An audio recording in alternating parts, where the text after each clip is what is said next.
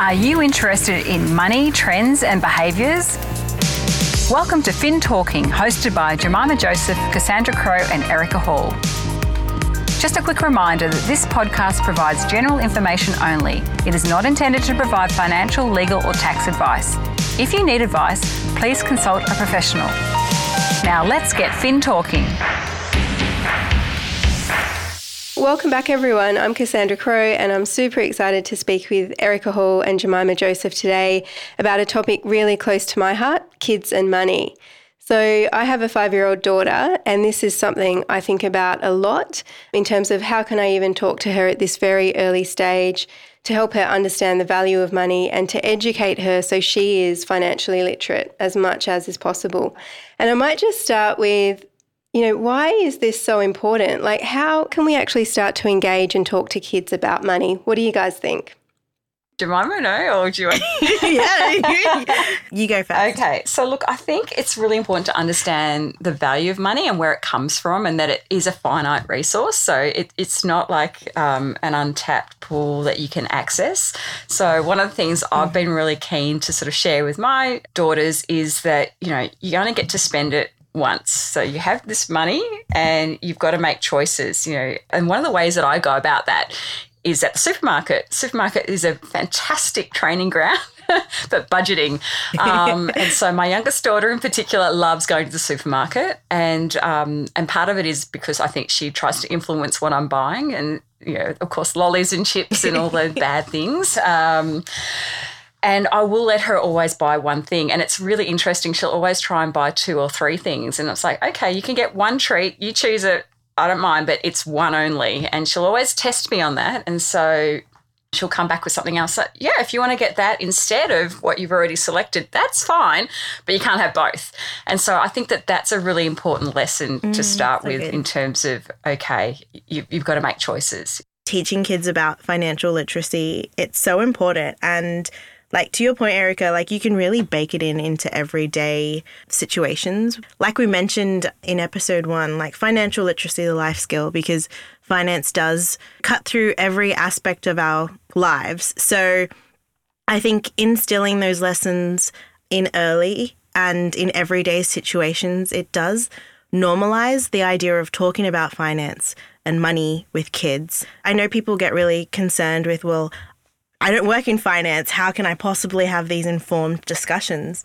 ASIC has a really good website. So that's the financial regulator and it's called moneysmart.gov.au and there's a section called Teaching Kids About Money and they give some guidance that for different age groups, you can have different conversations that are relevant to where, your child is at a particular point in time. So, like you said, Erica, needs and wants, you can have that conversation very easily when you go to the shops and then that can really evolve over time. So at that stage in life when, kids are asking for a pet, that can also be a teachable moment around, well, if we want to own a pet, there are some costs in doing so.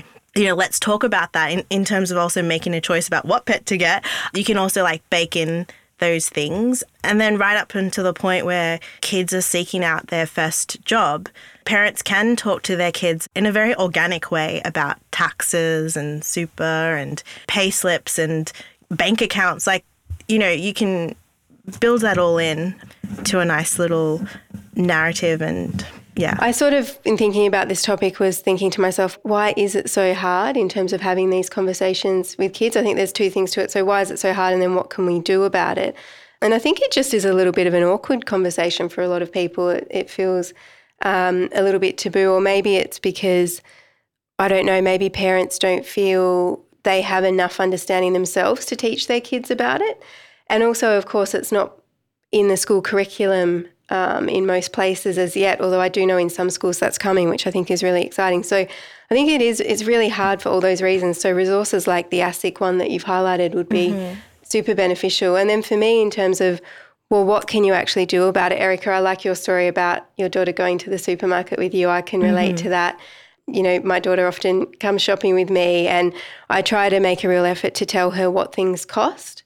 So if we're buying a birthday present, we'll spend a little bit more and I'll explain that to her. If we're just going to the local grocery shop and, buying something for breakfast or what have you, she understands that that's more of a staple kind of purchase. And she has made a few comments to me recently. Her favourite shop is the $2 shop. And she gets so much for her money. Everything is very colourful with lots of rainbows and it's a bargain. So she's got the concept that $2 is actually pretty reasonable at $5. Yeah. Now, how much of that she's taking in, but I think these are the little conversations that you can pepper kids with as you go along. And then I imagine as they get older, it becomes a bit of a deeper conversation about superannuation and getting a job. And I was thinking back to my parents. I think the best thing they did was encourage me to get a part-time job at Priceline pretty much as soon as I could. And so I was trying to pay my own way as much as I could within reason, as well as going to school and university from a young age. And I would like to think, when my daughter's older, I would try to instill that, because that really gives you the concept of earning money, you've worked for it, you appreciate it, and then you have the luxury of going out and spending it. So I think there's some of the practical things that could be handy.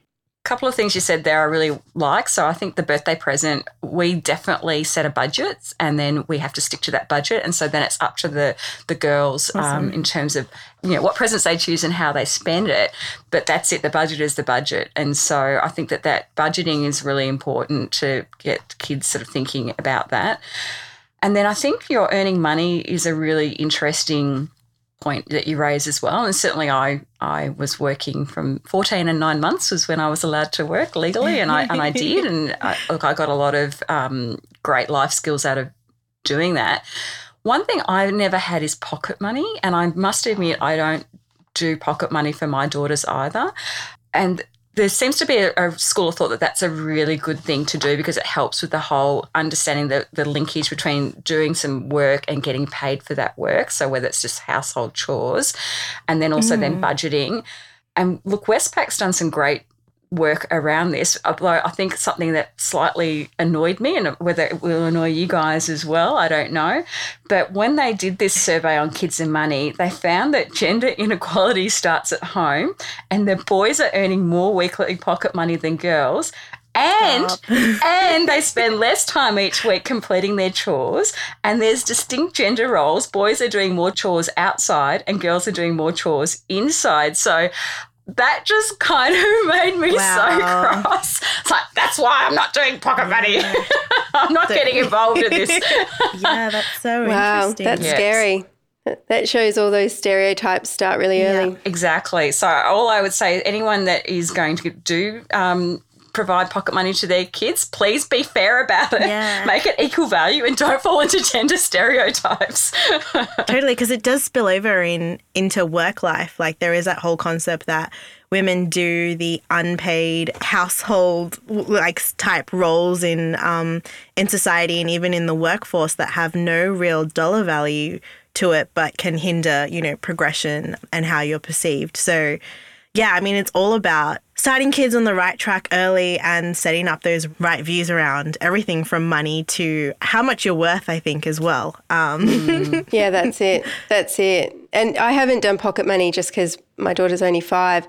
And now you've shared that story, I might think twice about that actually. Whereas, as I said, our conversations are more sort of like what things are worth and why you would spend on it and what's reasonable. Yeah. So I think that's really interesting observation. That is something hopefully we can shine a light on. But the third element for me that's really important in terms of kids and money is the concept of giving.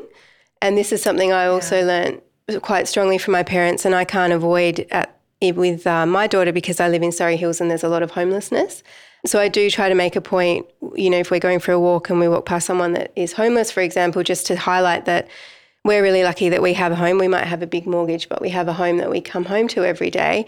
And some people don't have that. And so I think it's really difficult, to get this into the mindset of a child and probably even a teenager, although Erica, you've got more experience there than me. But I think also, even if you don't have a lot, that attitude of being generous with what you do have is something that is really important to still in kids and is definitely something I really felt my parents highlighted to me and I try to be mindful of. So I think that's worthy of some time with kids as well. Definitely.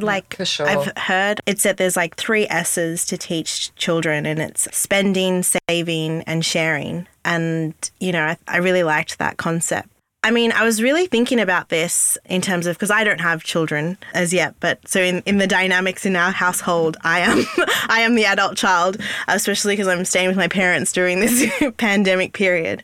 I think it's so important, like why money is so important to be an issue that's talked through with families is there is this whole notion that Australia in particular is on the cusp of an intergenerational transfer of wealth. So, you know, what that really means, it sounds very fancy and technical, is basically what it's saying is that there will be a transfer from the baby boomer generation to generations X, Y, and Z in the next 20 years. And it's estimated that that's going to be around 3.5 trillion. So if families aren't talking about money in a meaningful way from, you know, generation to generation, when we do eventually come to the point where there is a change of money throughout generations, we're not really going to be well equipped to deal with that volume of money that can be coming through for certain individuals. So, you know, it's just another element to this conversation that, you know, it is so important to have those conversations with kids, and whether your kids are small kids or whether your kids are adult kids, if we can all start to talk about money in a meaningful way and to kind of get over that notion that it is taboo, like we mentioned before, to talk about money, but it's actually something that's really important. Because the last thing you want to do is see one generation build up and accumulate all that wealth to be then lost throughout the second and third generation just because of that lack of financial literacy and that understanding of money. One of the things that I've also talked to my daughters about is this whole sort of perception of wealth versus reality. And so they start at a certain point in time, and I can't remember at what age, sort of starting to compare themselves to others. And so, you know, our car might not be as nice as others, or our home might not be as nice as others. And so they sort of start sort of questioning all of that. And what I've said is, well, not everything is what it seems. And so this then brings into that whole concept of debt and borrowed money. And so do people actually own their cars? Do they own their houses? How much money have they borrowed to have those assets? And so, again, talking about what we value, which is we value low debt, and we would rather live a sort of a life that we can comfortably achieve and then have money left over to maybe go on a holiday. And so that's more important to us than the nicest car or the nicest house. Like, don't get me wrong, our house and our car are fine, but compared to some of their friends, you know, we're pretty, you know, modest.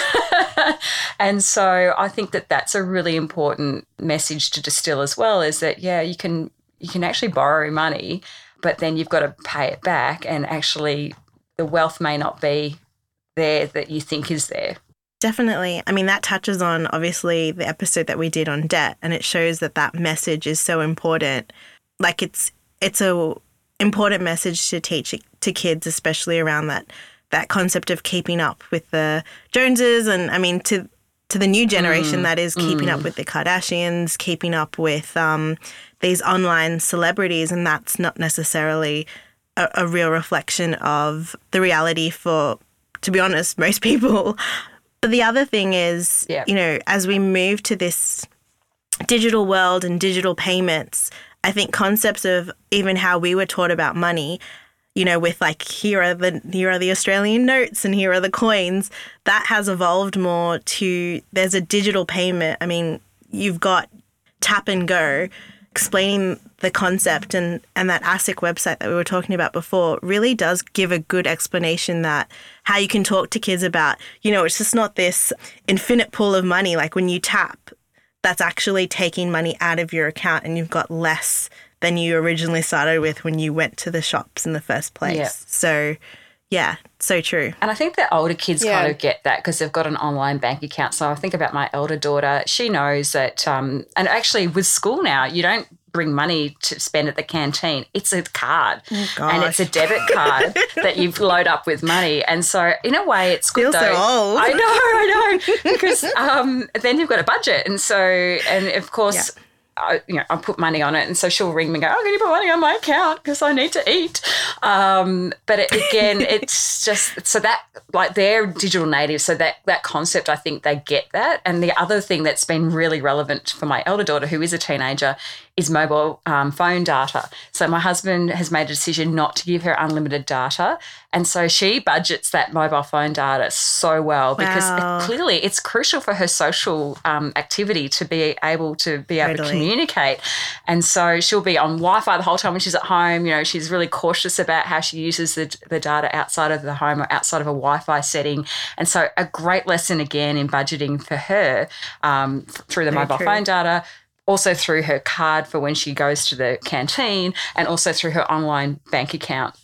So even though it's not a physical, cash payment anymore, they get it. But, there's plenty of examples of they getting it and using. Yeah, totally agree, Erica, that the digital environment is just something that these kids are going to be aware of, and I absolutely think they do get that as much as the physical element of money and those kind of face-to-face conversations. So I think it is really relevant. And then Jemima, to your point, I was just thinking when you were talking about keeping up with the Joneses, exactly thinking of that episode as well. I think that really hits on some of those core elements. And for me, I just think there's just this competitiveness in society that, if someone else has something, does that make what you have any less? Well, it doesn't at all. So I think people just need to be mindful, as we spoke about with keeping up with the Joneses, trying to find that strength from within, because if you're comparing yourself to other people, it's a constant road of unhappiness in my view. Totally. And as you said, Erica, you never really know what the true situation is in any event. Talk to your kids as much as possible about finance. There's nothing to be afraid of, just do it.